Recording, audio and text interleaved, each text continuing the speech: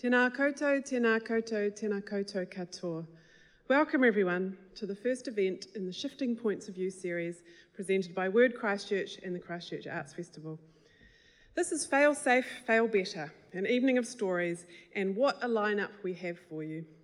6 fantastic speakers, Lianne Dalziel, Dr. Hana O'Regan, Victor Rodger, Witi Ihimaera, Clementine Ford, and Glenn Colquhoun, who will all regale you with tales of failure. I was really tempted to make a really bad rhyme then, but I won't. Regalia, tales of failure, anyway. First, I'd like to thank some organisations who have helped make Shifting Points of View happen.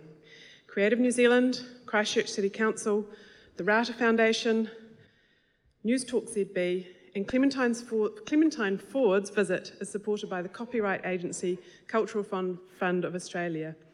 I'd like to also acknowledge Mana Whenua, Ngāi Tahu, and the fantastic support that they've given our organisation.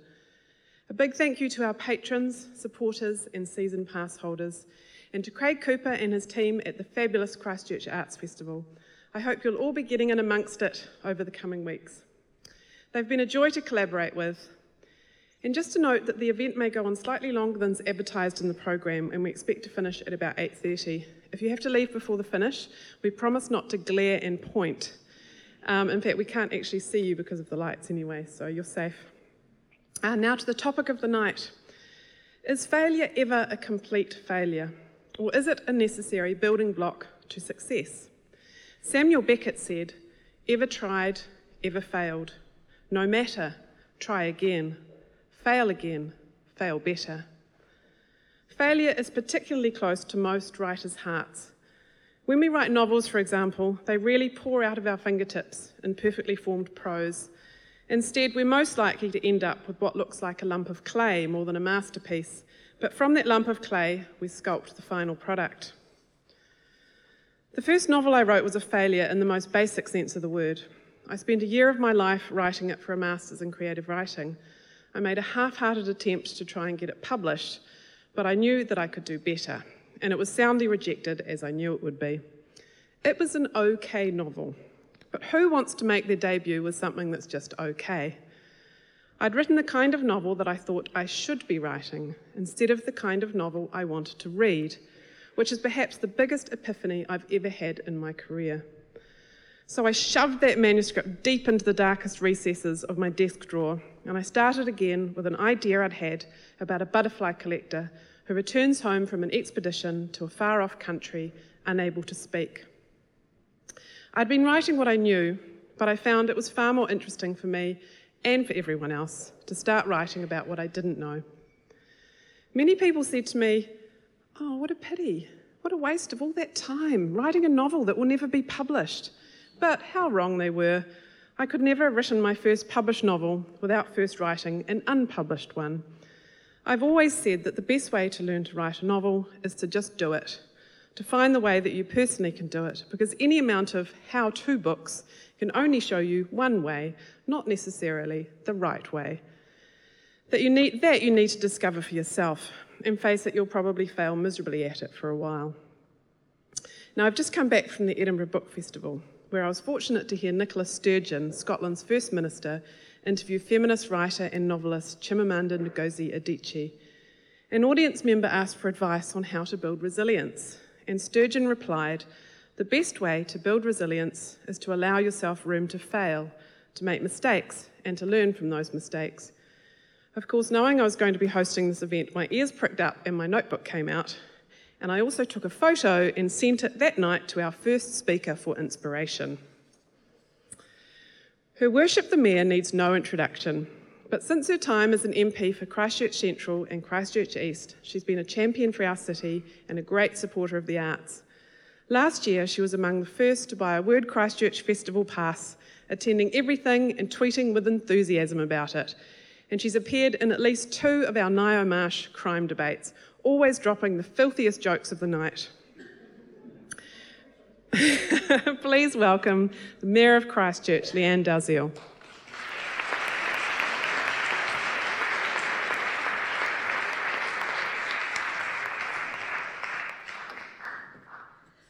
Kia ora koutou katoa, and now that expectations have been raised or lowered, whatever your perspective might be. I would like to begin thanking Rachel King for inviting me to participate in this event tonight, but I can't do that. I've actually fretted about this evening ever since she invited me to speak, hence the request for inspiration last weekend. Last weekend I actually decided that it was about time that I got on with it, but after hours of procrastination I was back to asking myself why on earth I had agreed to speak. I had actually only wanted to meet the panellists I didn't already know, but I'm seriously sure I could have found an easier way. So I put off writing my notes until last night. Writing about failure just before you fall asleep is not a good idea and something I don't recommend. But, procrastination is a real issue for me, so much so that I bought a book on it and I still haven't got round to reading it. So why was I dreading tonight? To speak of failure when there is a perception that people who dare to put themselves up for public office should be anything but. It's counterintuitive and closer to an election, potentially counterproductive, as we've recently seen. I should say that despite being born and raised in Christchurch, I am not of the old school in any way, shape or form. Even being born into the Catholic faith put me onto the wrong side of the fence. But it has at least given me a constant friend, guilt. It is a distressing but also strangely comforting a feeling to believe that everything is, after all, my own fault. It should make it easier to talk about failure, but it actually doesn't. Someone with my background was never going to find it easy being a politician. The idea of standing on a street corner and telling people that I was the best person for the job would have been anathema to me growing up. I remember when I was an MP, a young MP, listening to a conference speaker talk about the imposter syndrome and a measure described as not good enough. That was me, and deep down it still is. So failures. I've had a few, but then again, not so few to mention. There's a song in there somewhere. Samuel Beckett, as we've heard, gave that powerful message. Ever tried, ever failed, no matter. Try again, fail better. It's the same message Henry Ford gave when he said failure is the only opportunity more intelligently to begin again. Thomas Edison said, I haven't failed, I've just found 10,000 ways that won't work. There are many iterations of the same thought. More recently, there is no innovation and creativity without failure, period. I've been inspired by reading and hearing the stories of others to know that within failure, there is a platform for success if you look. J.K. Rowling, in her famous Harvard commencement address, said this, why do I talk about the benefits of failure? Simply because failure meant a stripping away of the inessential. I stopped pretending to myself that I was anything other than what I was and began to direct all my energy into finishing the only work that mattered to me. Had I really succeeded at anything else, I might never have found the determination to succeed in the one arena I believed I truly belonged. I was set free because my greatest fear had been realised and I was still alive and I still had a daughter whom I adored and I had an old typewriter and a big idea, and so rock bottom became the solid foundation on which I rebuilt my life. I tell people who haven't seen this address to Google it and watch it. She not only speaks about the benefits of failure, she talks about the power of imagination, not in terms of creative writing, but in terms of imagining yourself in the shoes of others, the roots of empathy, sharing the lives of those whose lives you will never experience. And that was all driven off the back of her experience working for Amnesty International. But back to failure, she said, you might never fail on the scale I did, but some failure in life is inevitable. It is impossible to live without failing at something unless you live so cautiously that you might as well not have lived at all, in which case you fail by default. I really wish I knew this a few years ago when I started out. It was 1995, my story begins. My husband had left me after 7 years of marriage at the beginning of the year. It's hard to cope with a breakup. It's even harder when you're in the public eye. No one tells you that it's really hard to get a date when you're a member of Parliament. Then at the end of that year, I was starting a relationship with Rob, who I'm still with today. So without the failure of my first marriage, who knows what direction my life would have taken. But my real story starts Christmas Eve the following year, 1996. I was the opposition spokesperson on health, Labour having been rejected by New Zealand First in its lengthy negotiations between the two major parties, both of which were capable of forming a government under the brand new MMP system. Why does this sound so strangely familiar today? Anyway, back to Christmas Eve. A report was laid at my Christchurch Central office door. It was called Patients Are Dying. I took it home with me to read over a holiday that ended up not quite being the holiday I had hoped for. The report showed that a number of patients had died at Christchurch Hospital in circumstances where their deaths were preventable. Warnings were given, warnings were ignored, and people died. That is what the report said. People who were close to me know how much I invested in getting to the bottom of what had happened. Most people do not know that this included standing alongside the families as they went through the coroner's inquests. I mention this because there was a lawyer who said something that has remained with me ever since. He said that the coroner's court was not a court of blame, it was a court of understanding.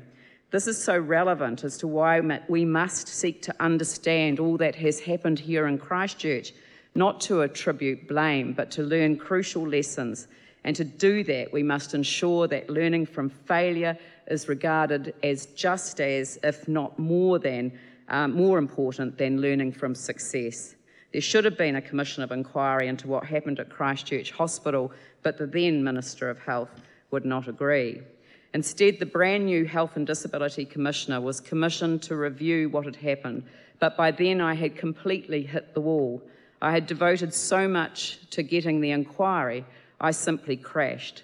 I know Neil Young said it's better to burn out than to fade away, but I'm not so sure about that now. I had become so determined about the need for a commission of inquiry that I failed to see the wood for the trees. The Stent report, as it became known, was an indictment on a managerially focused health system oriented predominantly as it was on issues of efficiency, funding and financial performance. Sounds familiar too. Plus ça change and all that stuff. They may be important, but never at the expense of public safety. The explanation for the burnout that I offered as I left Parliament was that the core of my inner being was rocked by discovering that the same ethical approach that guides clinicians and health professionals in their work did not apply to those managing the public health system in such an environment. That's true, but actually what I failed to do was to keep sufficient distance to retain objectivity in a highly charged political environment where people had died. And this was on top of a failed marriage and a failed campaign to get into government. And tonight is probably the first time that I've ever said that out loud to anyone. So thanks for the free therapy session. I feel so much better now. And the good news is that I may have crashed for all of those reasons, but what doesn't kill you does, in fact, make you stronger.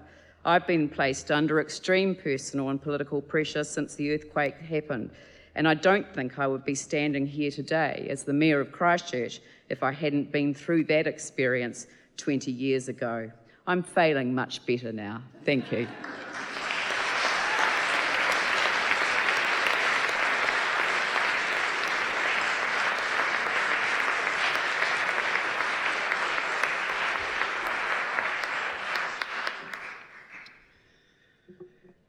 Dr. Hana O'Regan is nationally and internationally recognised for her expertise in te reo Māori. Her publications include Kaitahu tribal stories and histories for Rakatahi, and she's published an anthology of Māori poetry, Kupu, with co-author Charisma Rangipunga. Last year during our festival, she led an Indigenous writers' workshop along with 3 of our visiting international authors, who all told me that they found the experience life-changing. Hana is a mother, daughter, sister, storyteller, writer, composer, activist and corporate warrior. Always she is kai tahu. Please welcome Dr. Hana O'Regan.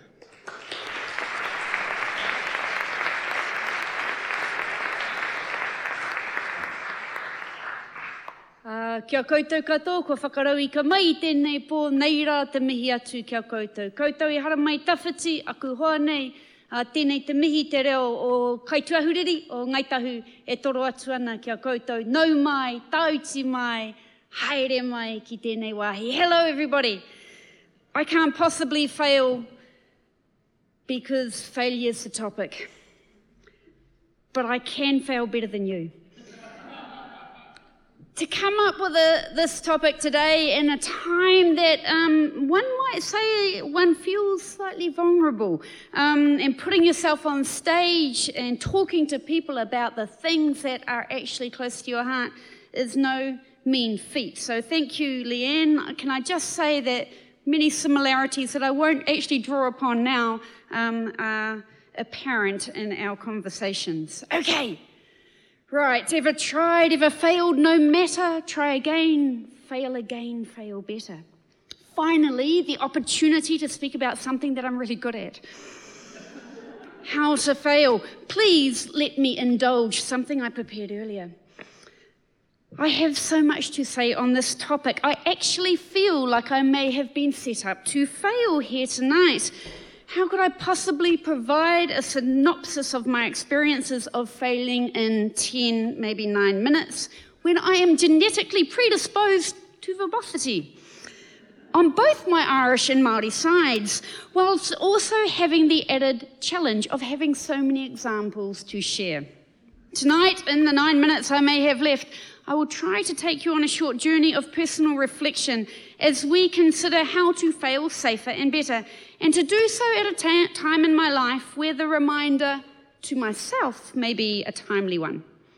At times like this, times when you feel you have failed, the lessons learned in decades gone by can become a lifeline of hope and help as they come rushing back into one's consciousness from their hiding places, those hiding places named avoidance and denial. The patterns of the past, ones that you often don't want to see, seem to land squarely at your feet with bright eyes looking up at you, awaiting your attention. Well, tonight and now, they have mine, full and undivided. But this time, I'm not trying to ignore them or beating myself up for being in that space again. The story that these lessons learned tell is a story of resilience and perseverance, of grind and grit, and importantly, of getting there in the end.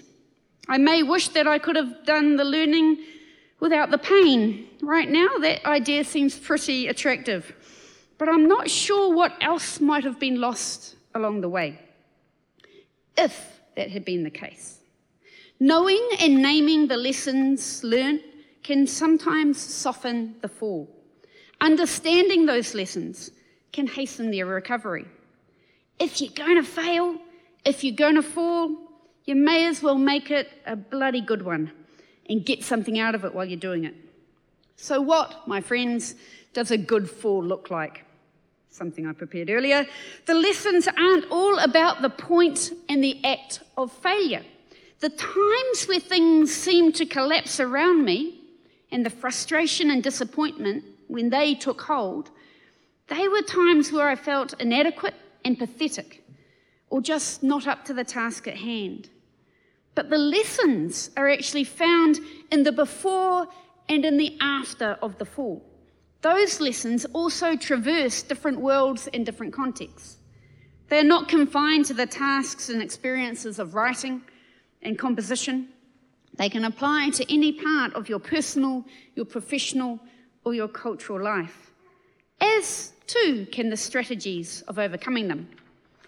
The benefit of looking back at past failures can help to illuminate the patterns, the context, and experiences that led up to the point where it all went wrong or just got too hard. But importantly, the after story, the kōrero about the climb back up, the rising up, they help to remind me about the parts of me that were able to draw strength and were able to get through. They act like a cheerleading squad on the side of the road, holding up words of encouragement and shouting me on, shouting me upwards, shouting me forward. A younger Hana didn't see them in quite the same way. She missed the banners and the pom-poms, instead only seeing crowds along the road with eyes that screamed, "I told you so, you're not good enough, and what the hell did you expect?" She felt like they were waiting for her to do the walk of shame down the road again.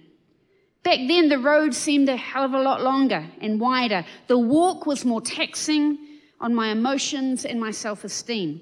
Failing at something, especially when you had really tried hard and really wanted it, sucked. Sorry, there's not a better word than sucked.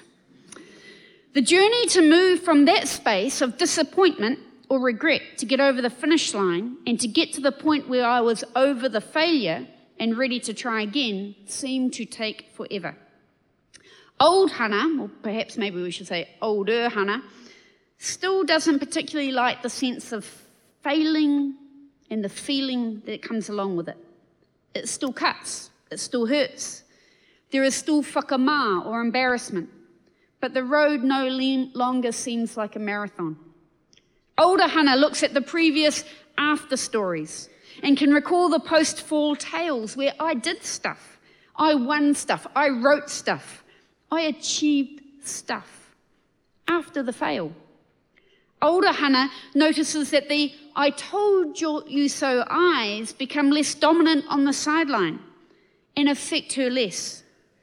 Their voices may still be heard, but the pom-poms become increasingly evident and start getting their groove on, helping to put a spring back in her step of a very weary tread.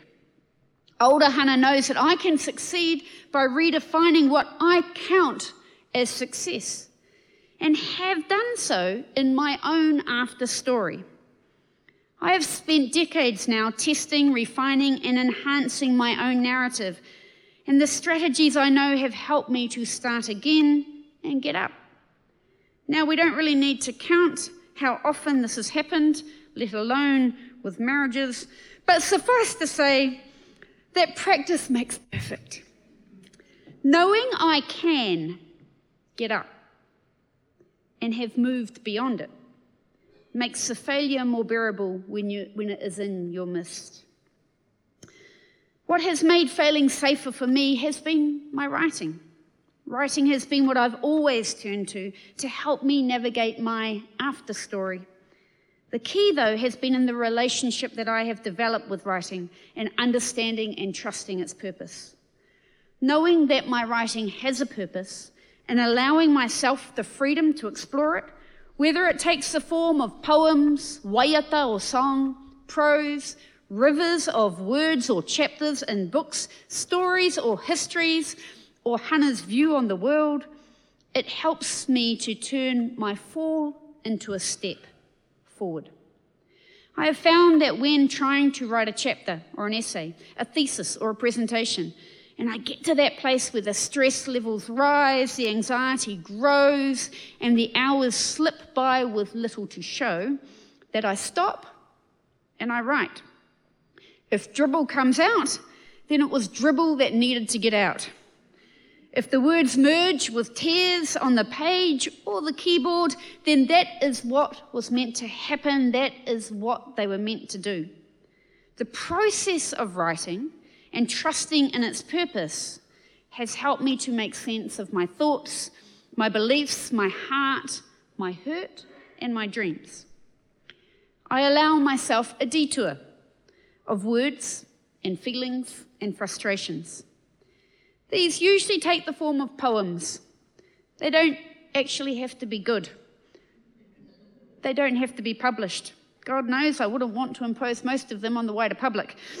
But those words brought out from the confusion and emotion of mind and heart and into an open realm where they can take shape, be ordered, be deleted or extended, They help to validate the time and the experience in that moment, and they validate me.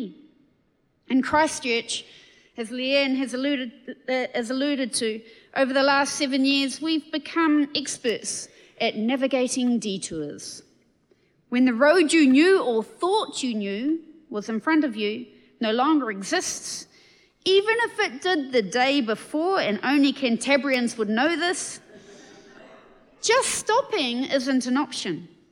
We have learned to expect that these challenges are going to exist, and we have become masters of the back roads, of new routes, road cones that give us a heads up that the journey is about to change our every day. And I write. In that moment, the failure of not achieving the earlier task is met by the success of another one. I provide myself a new schema, a distraction that I can feel good about, even if it takes a while to feel good about it. It does mean that my poems often set up their temporary shelters in the darkest spots along the road of my journey, and sometimes they build whole apartment blocks before the journey can resume. But that's their purpose. They help me fail safe. At times, I have only needed a lean-to on the side of the road, and at other times, I have needed to write myself a fully fortified path site. But as the time passes and I reflect on the after stories, they become a photo album of my journey that led me to here and made me me. And I can see that I did fall, and it did hurt. And I remember that I cried and I got angry, screaming and breaking on the inside and out. And then I built my whare of words, and I moved on, and I got through. Knowing and believing that you can get through makes the detour less frightening and overwhelming. It can help the shoulder go a little further back with each turn of the page of the album. And you never know, there may even be a time when there are enough of those poems, broken-assed or otherwise, that can be woven together and can become a book. And so I write, I trust, and I find my way out eventually. I have a feeling, if my past is anything to go by, there may be a fair few falls awaiting the future Hana. At least my photo album of my journey will be a bloody colourful one. Kia ora koutou.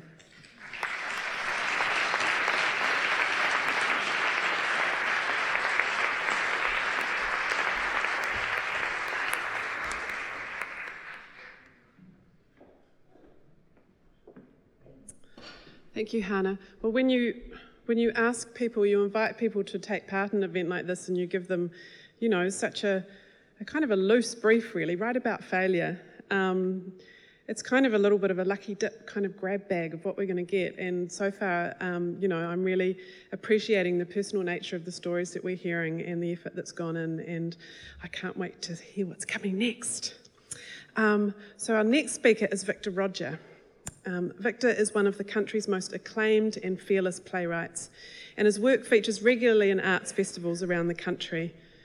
2 years ago, the Christchurch Arts Festival featured the bold theatre piece Black Faggot, and you can catch his developing show Christchurch Almighty tomorrow and Sunday at the Gloucester Room in the Isaac Theatre Royal. He will also be appearing with Reni Edo Lodge in Tuesday night's Shifting Points of View event, Why I'm No Longer Talking to White People About Race. Among his many accolades, Victor last year held the Robbie Burns Fellowship in Dunedin, and this year is the Writer-in-Residence at Victoria University. Please welcome Victor Rodger.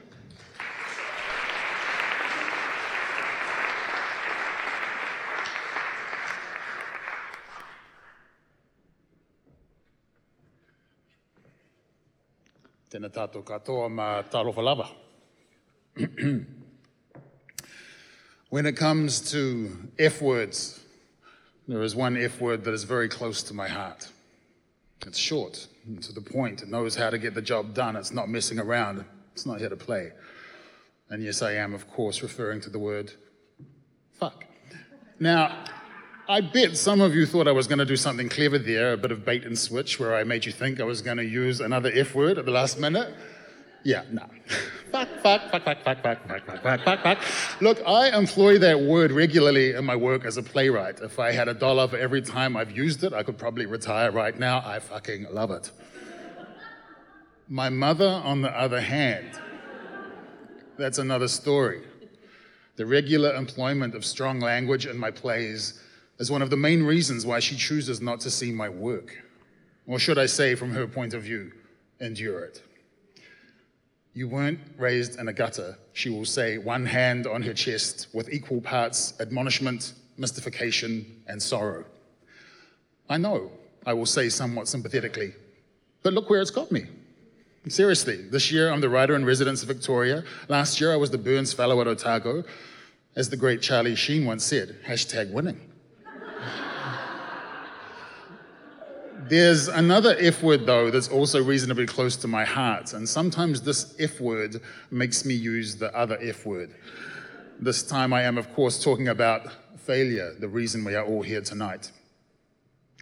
We're meant to talk about failure for 10 minutes, just 10 minutes? That's hilarious. Well, you can already see I've failed to stop my mother from clutching her metaphorical pearls because of the language I use in my plays. I don't love anyone in the world more than I love my mother, and yet the language that I choose to use in my work upsets her because of the way she perceives it reflects on her.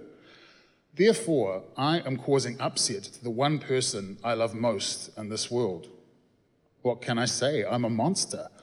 That's failure right there, right? And yet, I couldn't have it any other way. This is who I am as a writer. I'm a potty-mouthed playwright. Mum actually asked me about 3 years ago, can't you write a nice play? And I said to her, sorry, Mum, it's just not in me.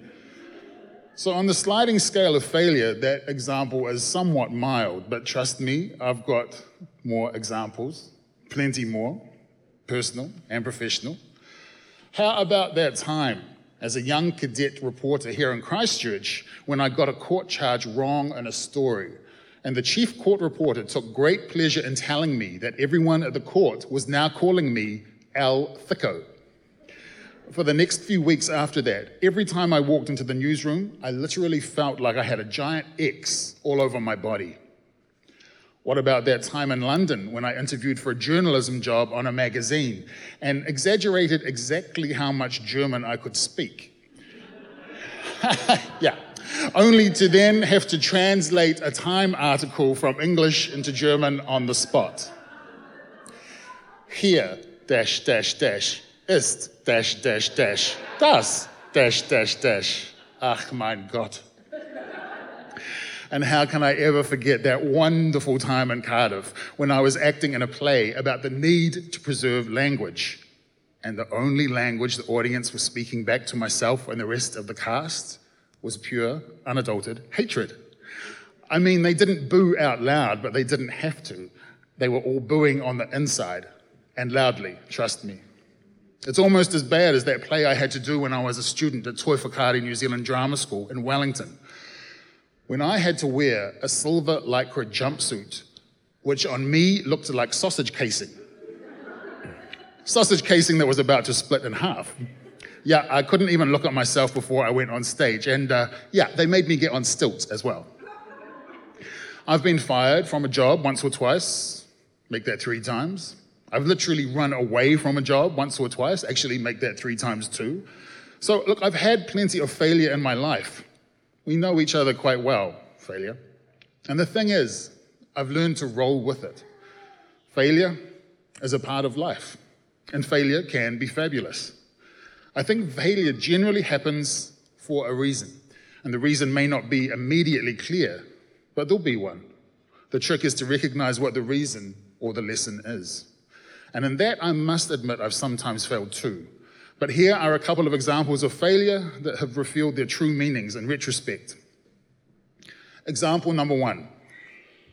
In the early 2000s, I came up with an idea for a play called My Name is Gary Cooper.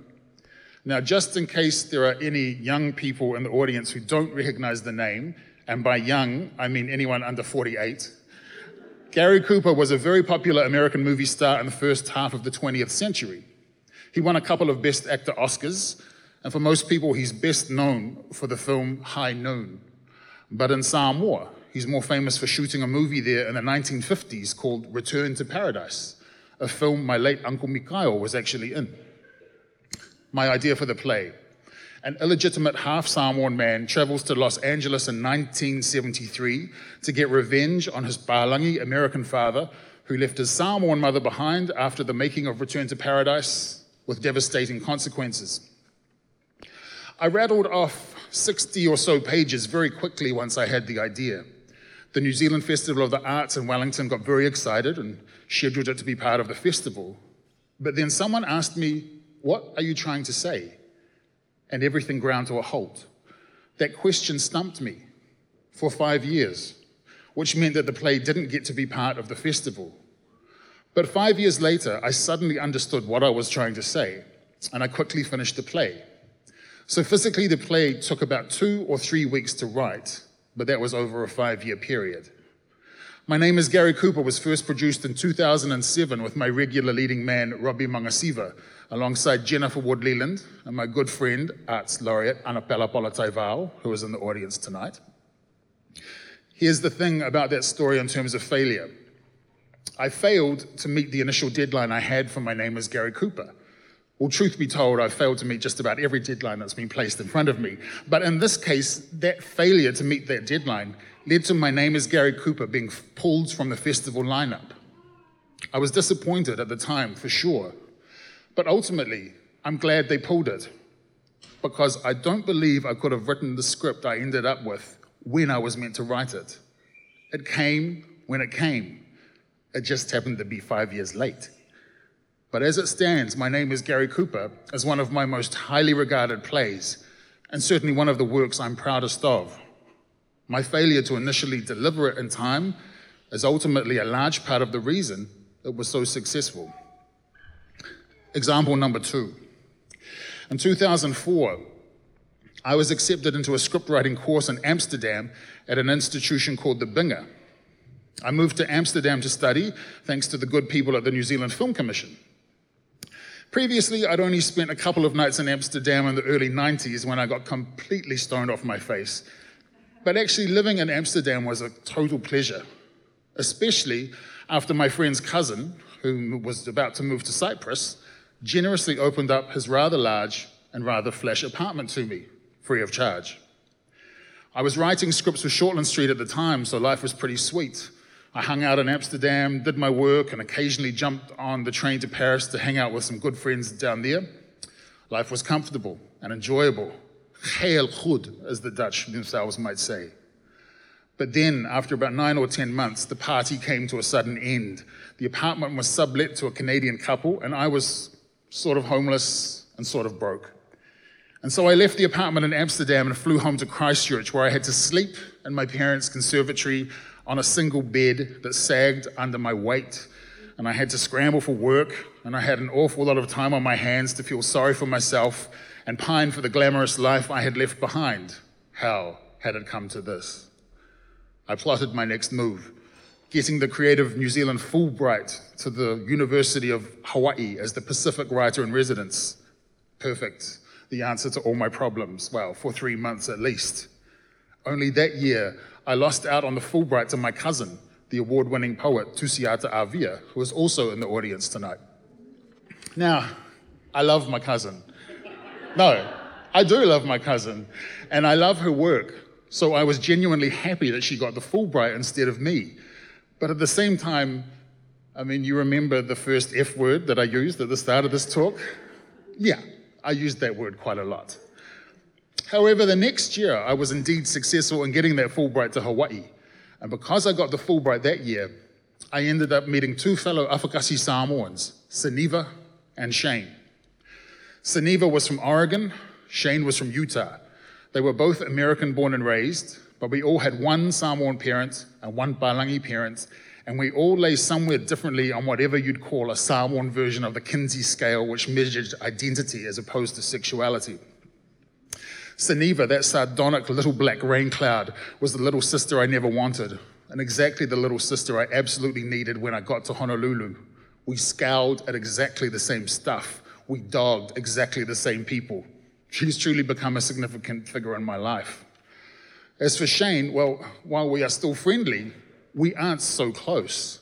However, it's through Shane that I was introduced to another Afakasi Samoan American called Mike from Los Angeles. Mike is essentially my spiritual twin, except he knows how to drive and has a full-time job. He can quote Mummy Dearest off by heart and eats about as much chop suey as I can. I have a small handful of people in my life around the world who I consider absolute rocks. People I know who I can depend on no matter what. Suneva and Mike are two of them. I couldn't imagine my life without them. And the thing is, if I'd actually succeeded in getting the Fulbright that year I came back from Amsterdam when I really wanted it, I probably would never have met them. So that failure to get that Fulbright the first time, I cherish that failure because of what it gave me. A rock in Oregon and a rock in Los Angeles. So those are just two examples of failure that led to success. In closing, here is something profound I have learned about failure. About 3 or 4 years ago, when I came home to Christchurch from Auckland, I came for an extended cup of tea and a lie down. Now, sometimes you can fail on an absolutely spectacular level, both personally and professionally, as I did. The thing is that some failure can end up being what I like to call the worst, best thing. It's the worst, best thing because of what that failure can teach you. And after you failed, particularly spectacularly as I did, and when you're eventually standing on top of the mountain, looking back down at that valley you never thought you'd climb out of, surely there can be no sweeter view. But that's another story. Thank you very much.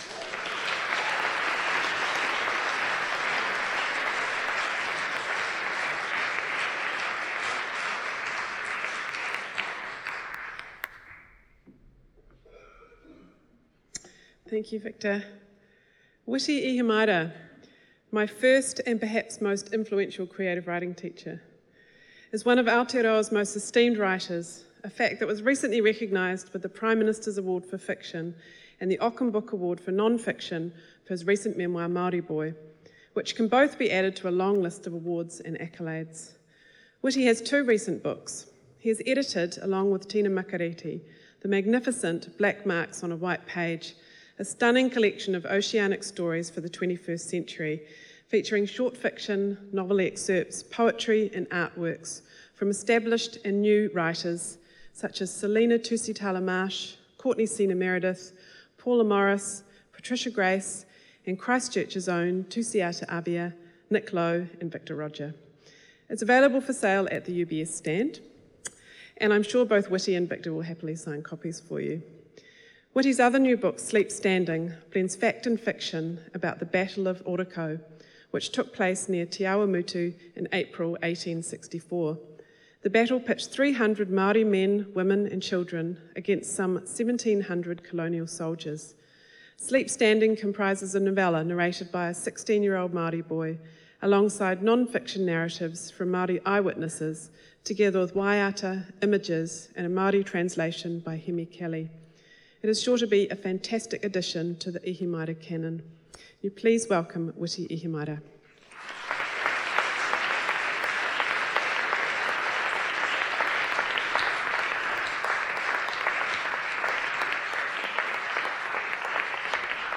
So I've learned some new F words.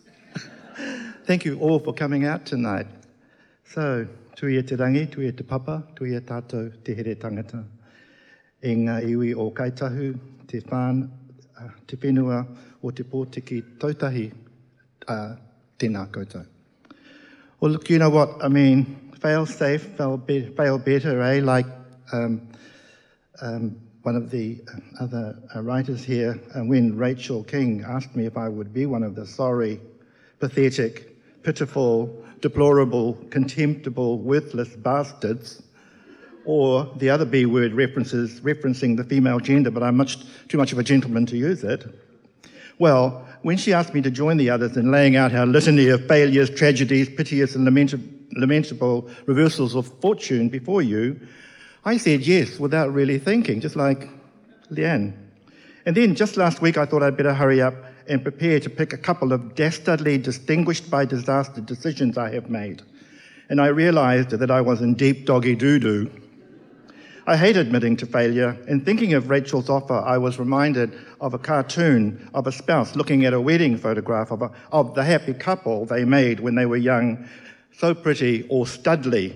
And now with 4 screaming kids, all under the age of 5, the husband a couch potato who once had fabulous hair and now has 1, and the wife big-bummed, harassed by the children and farting surreptitiously in bed. You know we all do it. And underneath the caption, well, it sounded like a good idea at the time. Because I realised that there hasn't just been 1 or 2 terrible failures in my career like the Trawena Sea, but that my entire career itself has been a failure. So last week I was in an awful state, crying out to God and to all of the atua of Māoridom to strike me down so that I could telephone Rachel to say, I'm sick, darling. Or, darling, I'm calling from heaven as I'm dead. But here I am, and I'm fucking well stuck with it. That is word. Well, as Anne Landers has famously said, things are always darkest before they become totally black, Witi. Well, you see, my failure is that I wasn't supposed to be a writer. I was supposed to be somebody else. A banker comes to mind because they make money. A lawyer because they make money. A rock star or mega movie star because they make money. Like Marlon Brando in the movie On the Waterfront, I could have been somebody. But instead I am this piteous, piss-poor, paltry, pitiful, pathetic object of derision you see abjectly presenting himself before you, the writer who wasn't supposed to be one. I mean, anybody who had read my first short story, written admittedly when I was 10, would have known that if I got involved in literature, that literature was headed for disaster. Once upon a time, there was a princess, locked in a tall tower guarded by a fierce dragon. And every day she would see a handsome prince ride by on his white horse, and she would yell, help me, save me from this dragon. But because the princess was so ugly, the prince on his white horse would take one look, go yuck, and keep on riding by to rescue the more beautiful princess further down the road, who looks a bit like Rachel. Day after day this would happen, yet another prince on his white horse, and yet another rejection as he looked at the princess, riding gaily by until one day the princess got so sick and tired of waiting that she went out and married the dragon. Well, some people would say that my fiction has not improved, and that I didn't know anything about biology either, and therefore about matters of sex. Well, fortunately, I'm among people of Christchurch. You don't know about sex either. I think it was your library which put my novel, Nights in the Gardens of Spain, in the gardening section. And then, when advised it wasn't about gardening, they put it in the section about Spain. Well, and then when I was at high school, I was so slow. My career took ages. My father, Tom Smiler, Jr., used to use encouraging language like, well, you're just like the tortoise, son, slow and steady will get you to the finish line. And then I took 5 years doing a BA at Auckland University before they excluded me for non-completion. My grades were mostly C for coconut, though there was a solitary B- for English. And by then, Dad was the only person waiting on the finish line. The others got sick and tired of waiting, like my nanny Minnie. I finally actually completed my BA degree at Victoria, Wellington, 9 years later. And Dad wasn't there any longer, but he did send a telegram, congratulations, stop, but even the tortoise didn't take this long. Which reminds me, while I'm at it, that I shouldn't have become an academic either with such a brilliant career of rapid descent. But I became a professor of English at the same university that excluded me. What the hell happened? That's not the end of it. I have to admit that apart from English, Hana, I also taught history and Māori language. This is so embarrassing. I hide my face from you all in shame, humiliation, degradation, and ignominy. Well, I got History 1, but after 3 tries at History 2, I was kicked out of class, gone down the road, eat my dust. And humiliation of humiliations, Hana, I couldn't get past Māori 1 at either Auckland or Victoria. I struggled for 5 years before realising I just didn't have the language app, and that I was a dumbo, dunderhead, bird brain, blockhead, brainless, ignoramus, dunderpate, nincompoop. And yet, ladies and gentlemen, oh my God, I've made my reputation mainly in historical fiction of the Māori kind. The matriarch, the dream swimmer, the parihaka woman in my latest book, Sleep Standing. Therefore, isn't it obvious? I was totally unsuited to literature, but I've ended up writing it. If I was you, I wouldn't trust me. I offer this cautionary tale of the man driving through a small New Zealand town, and he hears lovely organ music floating out of a church and a hymn called Sheep May Softly Graze. Now, you know all about that in Christchurch.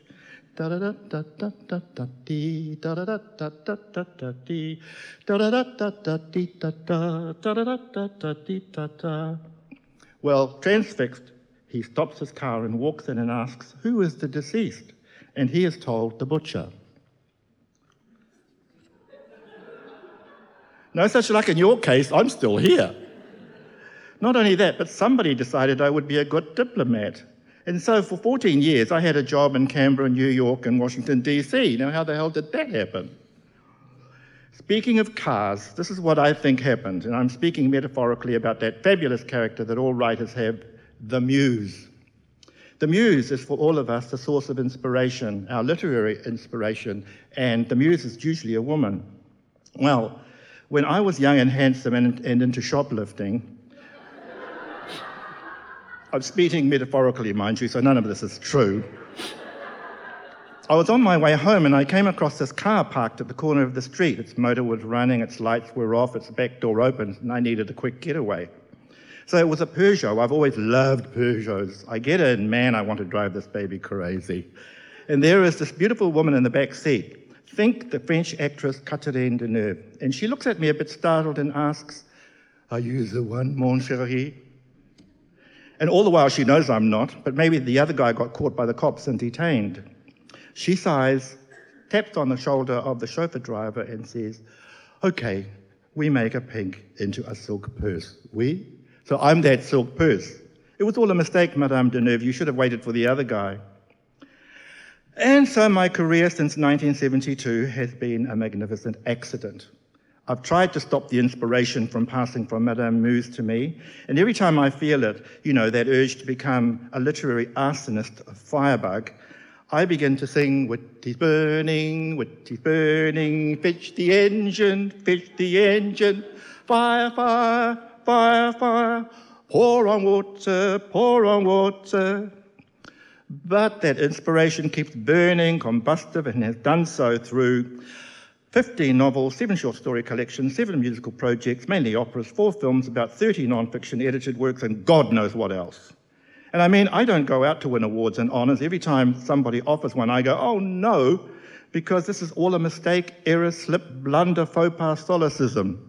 I'm being rewarded for my failures. Oh, how can this have happened to such a sweet, innocent man like I am? I've even made it into New Zealand literature's first 15. Writer Philip Temple, when putting together a team that would be the literary equivalents of the All Blacks, thought I should have the number 9 jersey at halfback. He had Morris G, Janet Frame, Lloyd Jones and other luminaries in there. And he said he picked me for scrum half because I was fast on my feet, slippery behind the scrum, and I sold the perfect dummy. I think those are meant to be compliments, but selling the perfect dummy sounds like me. Well, "Oe, alas and alack, misericordia, stupeto, unero in questa cosa." Lately, I have begun feeling that inspiration rising again, the imagination on fire, Witi the pyromaniac burning with literary intentions. As my grandson Ben would say whenever he purposefully gets his Thomas the Tank engines to crash into the other trains on his railway set, "Oh no, Papa, Thomas has crashed. You did it, Papa. So I wonder if you could help me to quell, curb, extinguish, check, suppress, extirpate this tremendous desire to set literature on fire again. Will you help me? Will you be my fire extinguisher? So this side, I want you to start first, and then that side, you know when to come in after Witi's burning, and then you come on Witi's burning. 1, 2.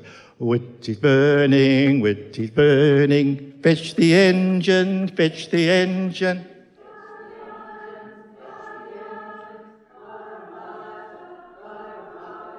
Witi's burning, Witi's burning.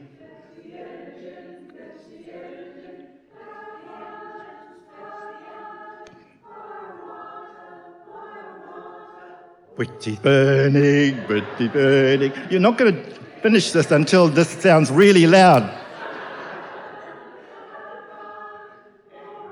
What's happened to you people? Whoa. Well, big help you people are. The inspiration has already turned into a book. You're too late with your water hoses. The book is called Sleep Standing, and it has just been launched this week, and because it's all your fault, you better fucking buy it. Well, folks, shit happens.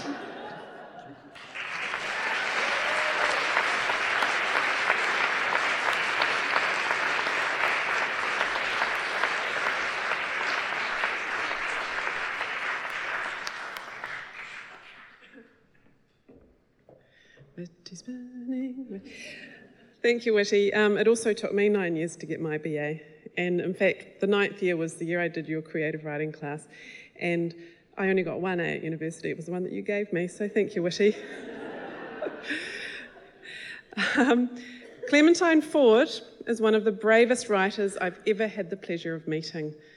She's an online sensation, fearless feminist heroine, and scourge of trolls and misogynists everywhere, and also a beacon of hope and inspiration to hundreds of thousands of women and girls. She writes a regular column for Daily Life in Australia, which tackles a multitude of issues facing women today. And her debut book, Fight Like a Girl, is an essential manifesto for feminists new, old, and soon to be. It exposes just how unequal the world continues to be for women. Crucially, it's also a call to arms for all women to rediscover the fury that's been suppressed by a society that still considers feminism a threat. Clementine's Shifting Points of View session tomorrow sold out almost immediately, so we announced a second show on Sunday, and that one sold out even faster. So we're truly fortunate to have her here in Christchurch and here tonight. Please welcome Clementine Ford.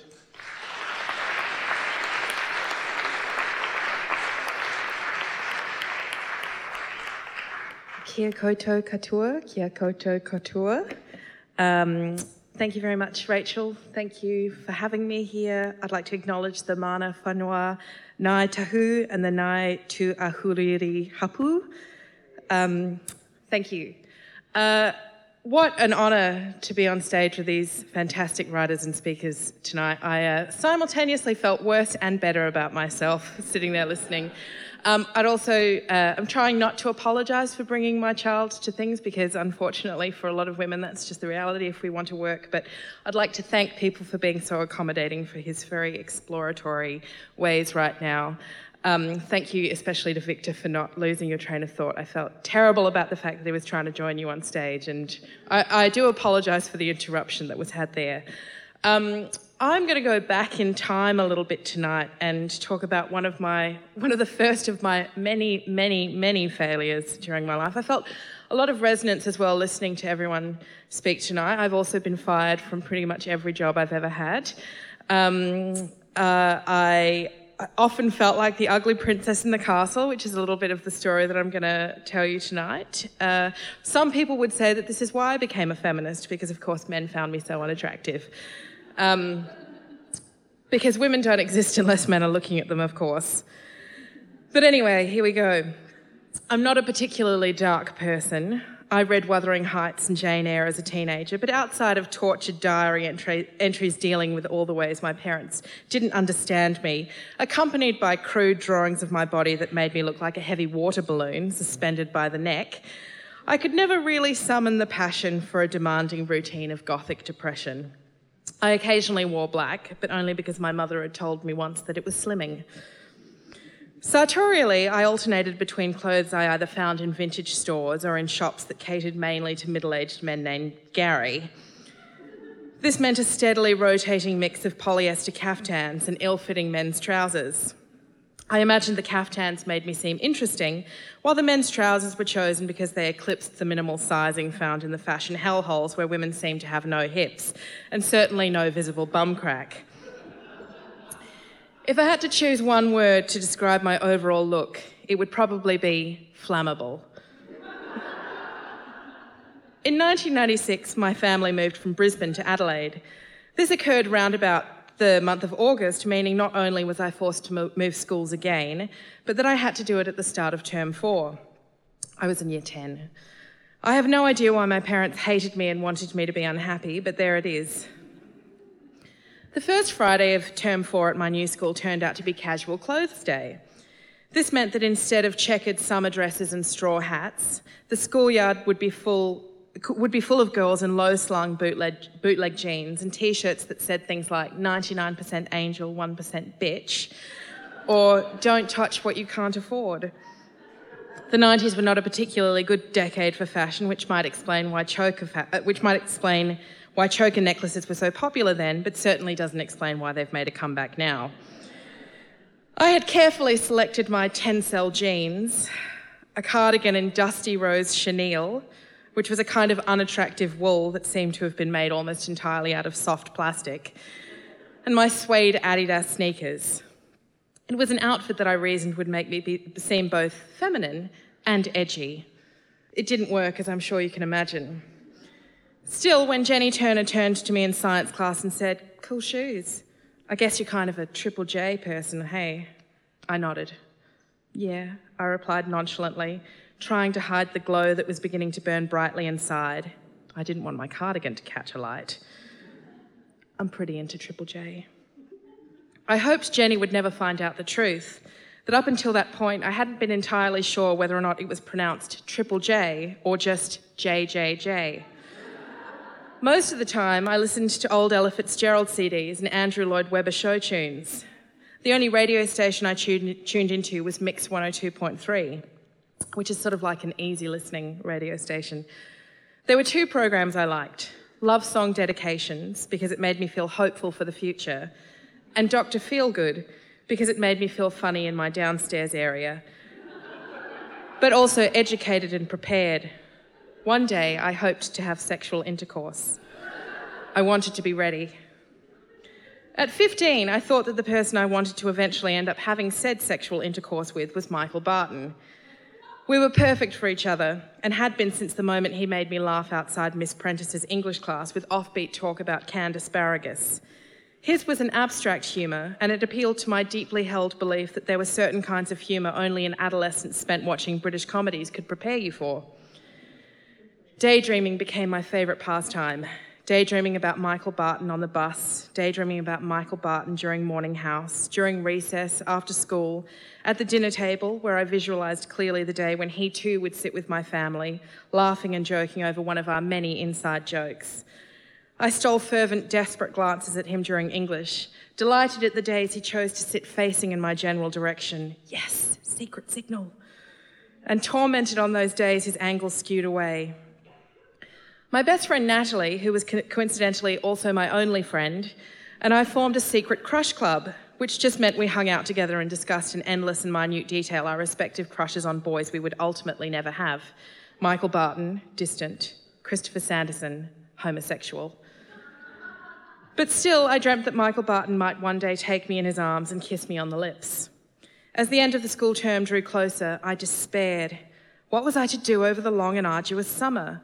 Natalie was moving to Port Lincoln, and all I had was my Wendy's job to keep me in the practice of speaking to people outside of my immediate family. There was only one opportunity for romance left. Jenny Turner had organised an end-of-year social for all the Year 10s, and the entire grade was in a tizzy about it. It was to take place on the last day of term. In preparation, I spent a good number of class hours envisioning that determiner of all things infinite and life-changing, the final dance. I had the bulk of an 80s childhood worth of research behind me, and I was pinning my hopes on that disco ball daydream in exactly the way John Hughes had taught me to. I fretted over my outfit. It had to be perfect, which was a difficult feat for someone who owned enough cargo wear to build a tent city. I settled on a short black dress, slimming, with stockings and Doc Martens, plus a brown second-hand men's jacket, edgy, and a silk scarf around my neck for a touch of vintage Grace Kelly charm. I looked in the mirror. Nailed it, I thought approvingly, though I think we can all agree I was probably wrong. At school that night, I tentatively entered the small assembly room. It was decorated in brightly drawn posters exclaiming, "Year 10 Social!" in bubble writing. There were flashing lights placed intermittently around the room, but I tried to avoid those. An old science teacher had once told me that looking straight at burning magnesium for too long would make you blind. Admittedly, this had nothing to do with $12.95 fairy lights from Bunnings, but I just made it a rule to be careful around anything which emitted artificial light. As a chronic hypochondriac, I assumed I would lose my sight one day. I just didn't want it to be before Michael Barton and I had shared in the transformative experience of our first water birth. Natalie and I quickly found each other, and alcohol having not yet made its way into our lives as a social lubricant, made an awkward show of dancing together while our eyes furtively scanned the room for our great loves. My eyes quickly locked onto Michael Barton, and my tummy immediately responded by sending a flood of butterflies racing through it. His hair was doing that adorable floppy thing that I liked so much, while the colours of his red and black acrylic jumper really highlighted the worn brown of his eyes. He was standing in the cool corner of the room, that curiously delineated scrap of space that seems to become protected by an invisible force field the moment someone of social rank steps into it. Michael Barton was not of a particularly high rank, but he did have entrance privileges. He was like a Backstreet Boy, but not Nick. Maybe Howie. As the evening progressed, Natalie and I went outside to pore over the developments so far. Despite the scarcity of any such thing, we entertained ourselves by scrutinising matters of importance in great depth, like what did their body language mean, and how lucky it was that even though neither of them were talking to us, they weren't exactly talking to other girls either.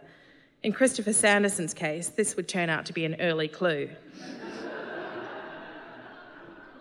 As we stood there, a boy from my house group approached to ask what we were talking about. Perhaps I was sick of wallowing in action, but I threw caution to the wind and shared my very serious secret with him. He promised he would take it to the grave, but I suppose by grave he meant to say, inside to tell everybody and laugh at you behind your back and then in front of your back. I was hit with the full force of his betrayal and my failure, got that in there, the moment I re-entered the porter cabin that functioned as our sophisticated disco hall. The night was turning out just like a John Hughes movie, but it seemed to be finishing at the scene at the end of the second act where the protagonist realises that life is cruel and teenagers are just massive assholes. Inside, I could feel everyone's eyes on me, laughing at me and pitying me. I was mortified. This is what people meant when they wished for the ground to open up and swallow them whole. But then Michael Barton appeared and stood silent and brooding before me. He leant against the wall, looking at me. This was literally the closest I had ever been to him, and there was a high probability that my excitement was about to render me either irreversibly mute or immaculately pregnant. Dare I hope? I stole a glance and re-entered the earthly dimension. Michael Barton was asking me if he could have a word outside. My moment had come. Romance had not failed me. All the disappointing boy crushes I'd endured in my short, but I felt very passionate life, had led me to this. I was to be victorious, kissed for the first time at the school dance. John Hughes was right. I followed Michael Barton to where he stood outside, he with his foot on a bench and head down, me a little way from him and trying to catch his eye. I took a deep breath and began. I had to get the wording just right. So, Michael, I gulped, you've probably heard from people inside that I like you. And, well, interminably long pause. It's true. Michael Barton listened to my awkward declaration and nodded his head. The air crackled with tension. When he kissed me, would I know what to do? Just as I was preparing to lean forward and close my eyes, he stood up, spun on his heel, and walked back inside. He hadn't looked at me once. I waited outside, my failure to comprehend the situation moving me to sit cross-legged on a picnic table in a state of high drama with my head resting heavily in my hands. I hoped beyond hope that Michael Barton would return and reveal it had all been a dreadful misunderstanding, that he was confused, lost, sensitive. Wasn't that the problem with men? That they just didn't know what they wanted? Weren't they always afraid not of feeling too little, but of feeling too much? The thought comforted me. Somewhere between feeling sorry for myself and sneaking looks at the door for Michael Barton's possible return, I began to float above my body, watching the depressing scene below. I felt curiously satisfied by my observations, seduced by my own torment in the same way that one gains enjoyment from interrupting a furious and genuine flood of tears to go and watch themselves crying in the mirror.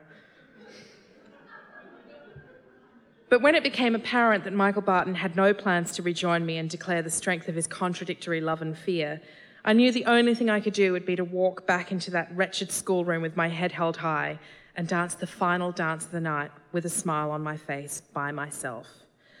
This I did, and although it was a struggle on a number of levels to dance happily to Whitney Houston's I Will Always Love You, smile and dance I did. It wasn't until I was safe in bed that night that I let the deluge out, replaying over and over in my mind, the horrible scene I had just been part of. It seemed to me like I would never find a boyfriend, because in my silly clothes and awkward skin, I would just never be good enough for them. Life was so cruel. Of course, all those boys live in the suburbs now and have cars or motorbikes for their Facebook profile picture. So I guess the point is that even though you might not know how life is going to turn out when you're a 15-year-old dork with a wardrobe full of shiny plastic flammable sacks, at least you probably won't end up married to a wanker. And the older I get, the more I realise that that's pretty much the best thing you can ask for. John Hughes should make a movie about that. Kia ora koutou katoa.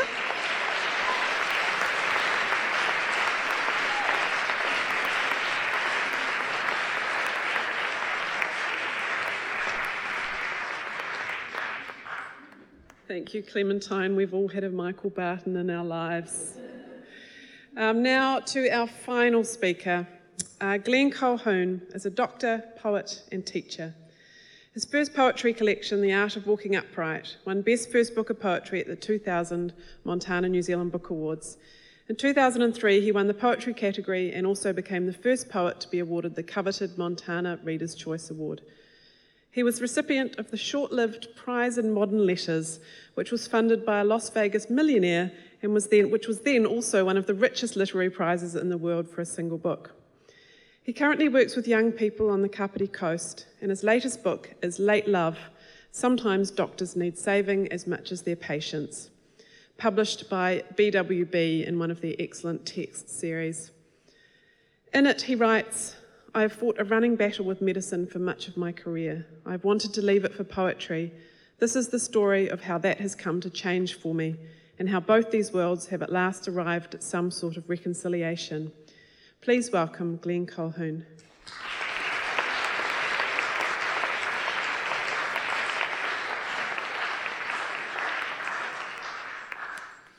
Kia ora, everyone.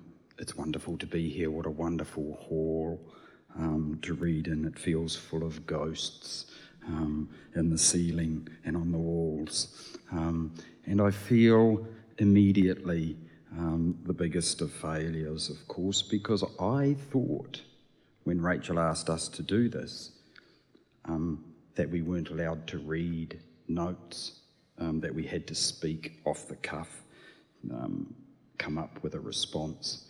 So I have used some poems in my presentation, and I've committed them to memory.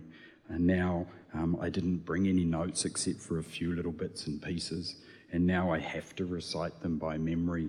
And I fear I will walk the tightrope of failure in front of you for no good reason, but for not listening carefully to my instructions in the first place.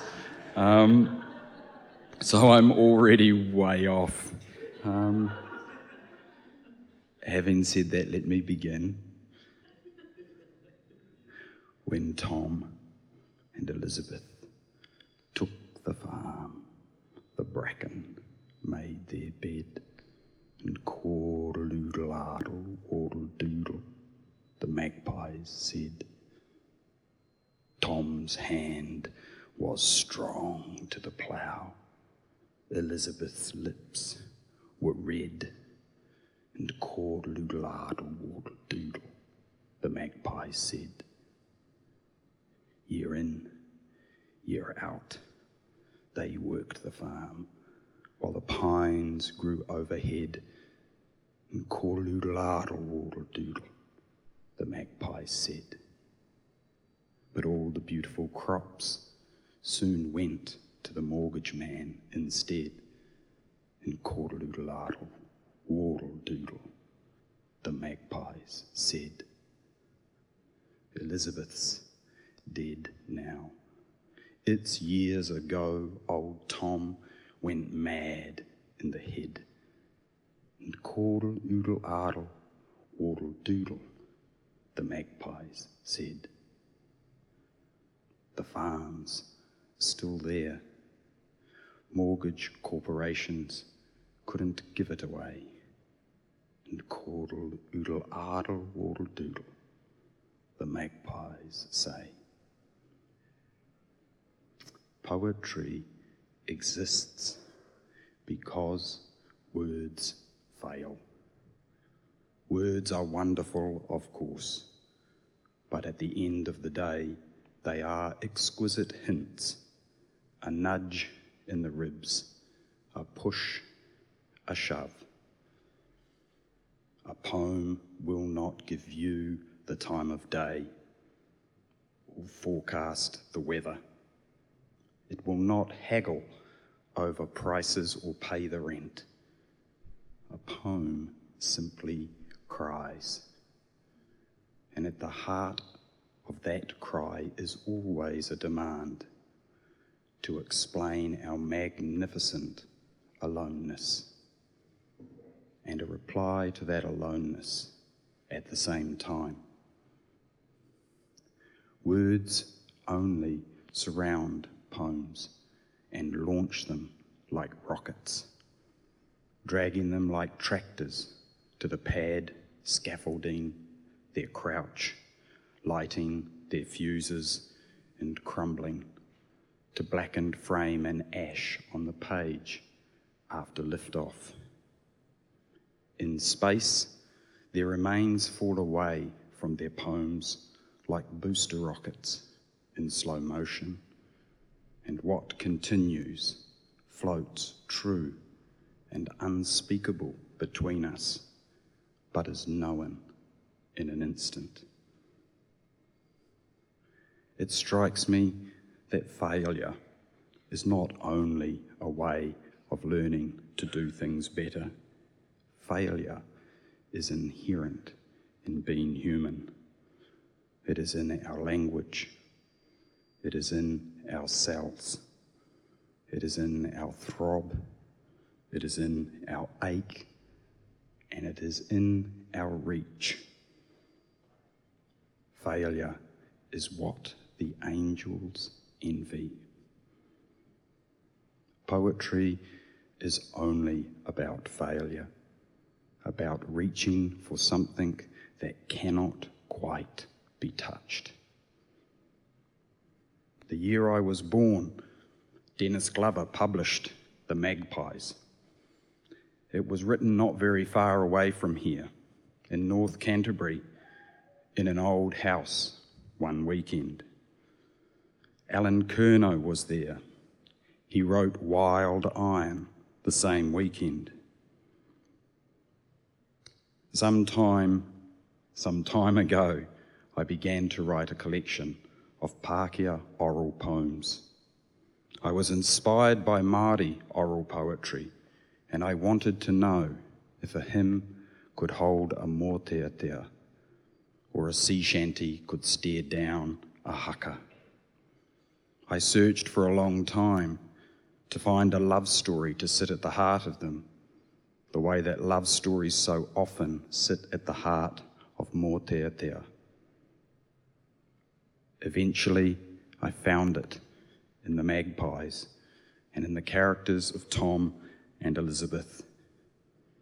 If medicine and poetry have taught me anything in the last 25 years, it is that imaginary lives are as real as those made of flesh and blood.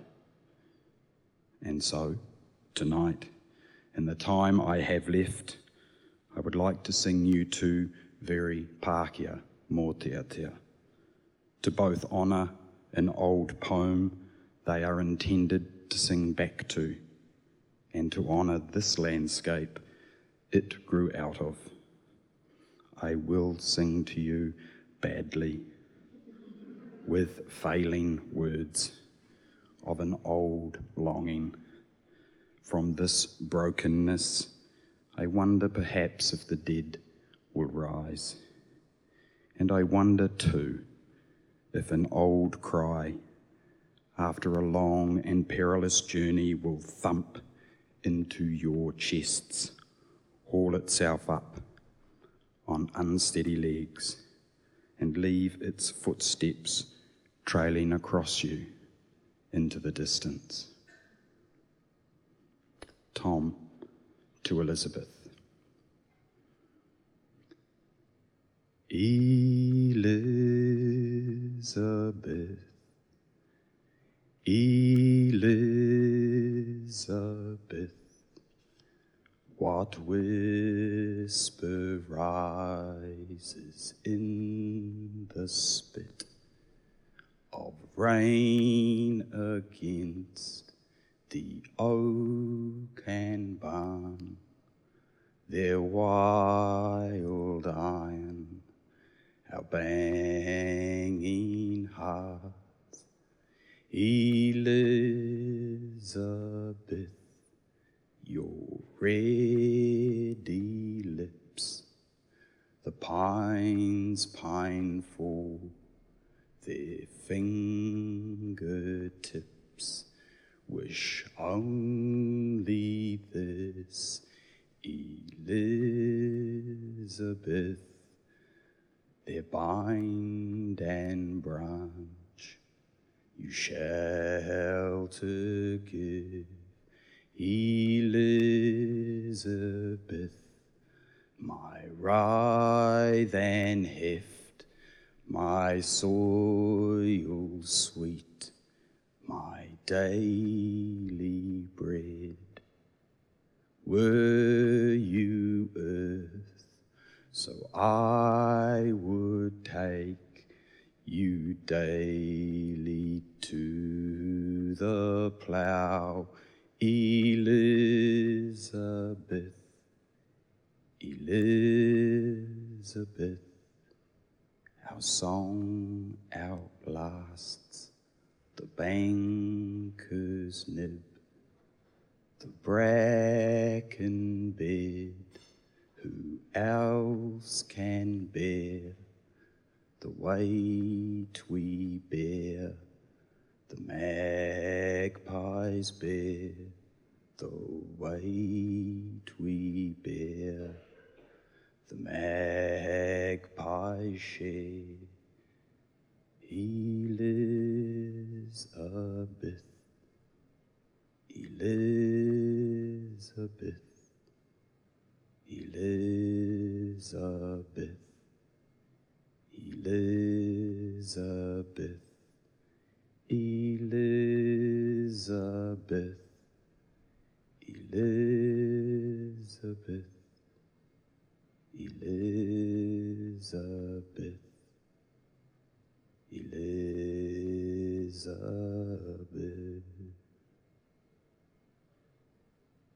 Elizabeth to Tom. Oh, Tom, my Tom, where have you gone? Milk the cattle, feed the hogs. Tell me, Tom, will you belong? Oh, Tom, my Tom, where have you gone? Oh, Tom, my Tom, where have you gone? To the tavern, to the grog. Tell me, Tom, will you belong? Oh, Tom, my Tom, where have you gone? Where have you gone, my Tom, my Tom? To the doctor, to the dogs, what a way to make a bob. Oh, Tom, my Tom, where have you gone? Where have you gone, my Tom, my Tom? To the churchyard, to the gods. Tell me, Tom, will you belong? Oh, Tom, my Tom, where have you gone? Oh, Tom, my Tom, where have you gone? Kia ora.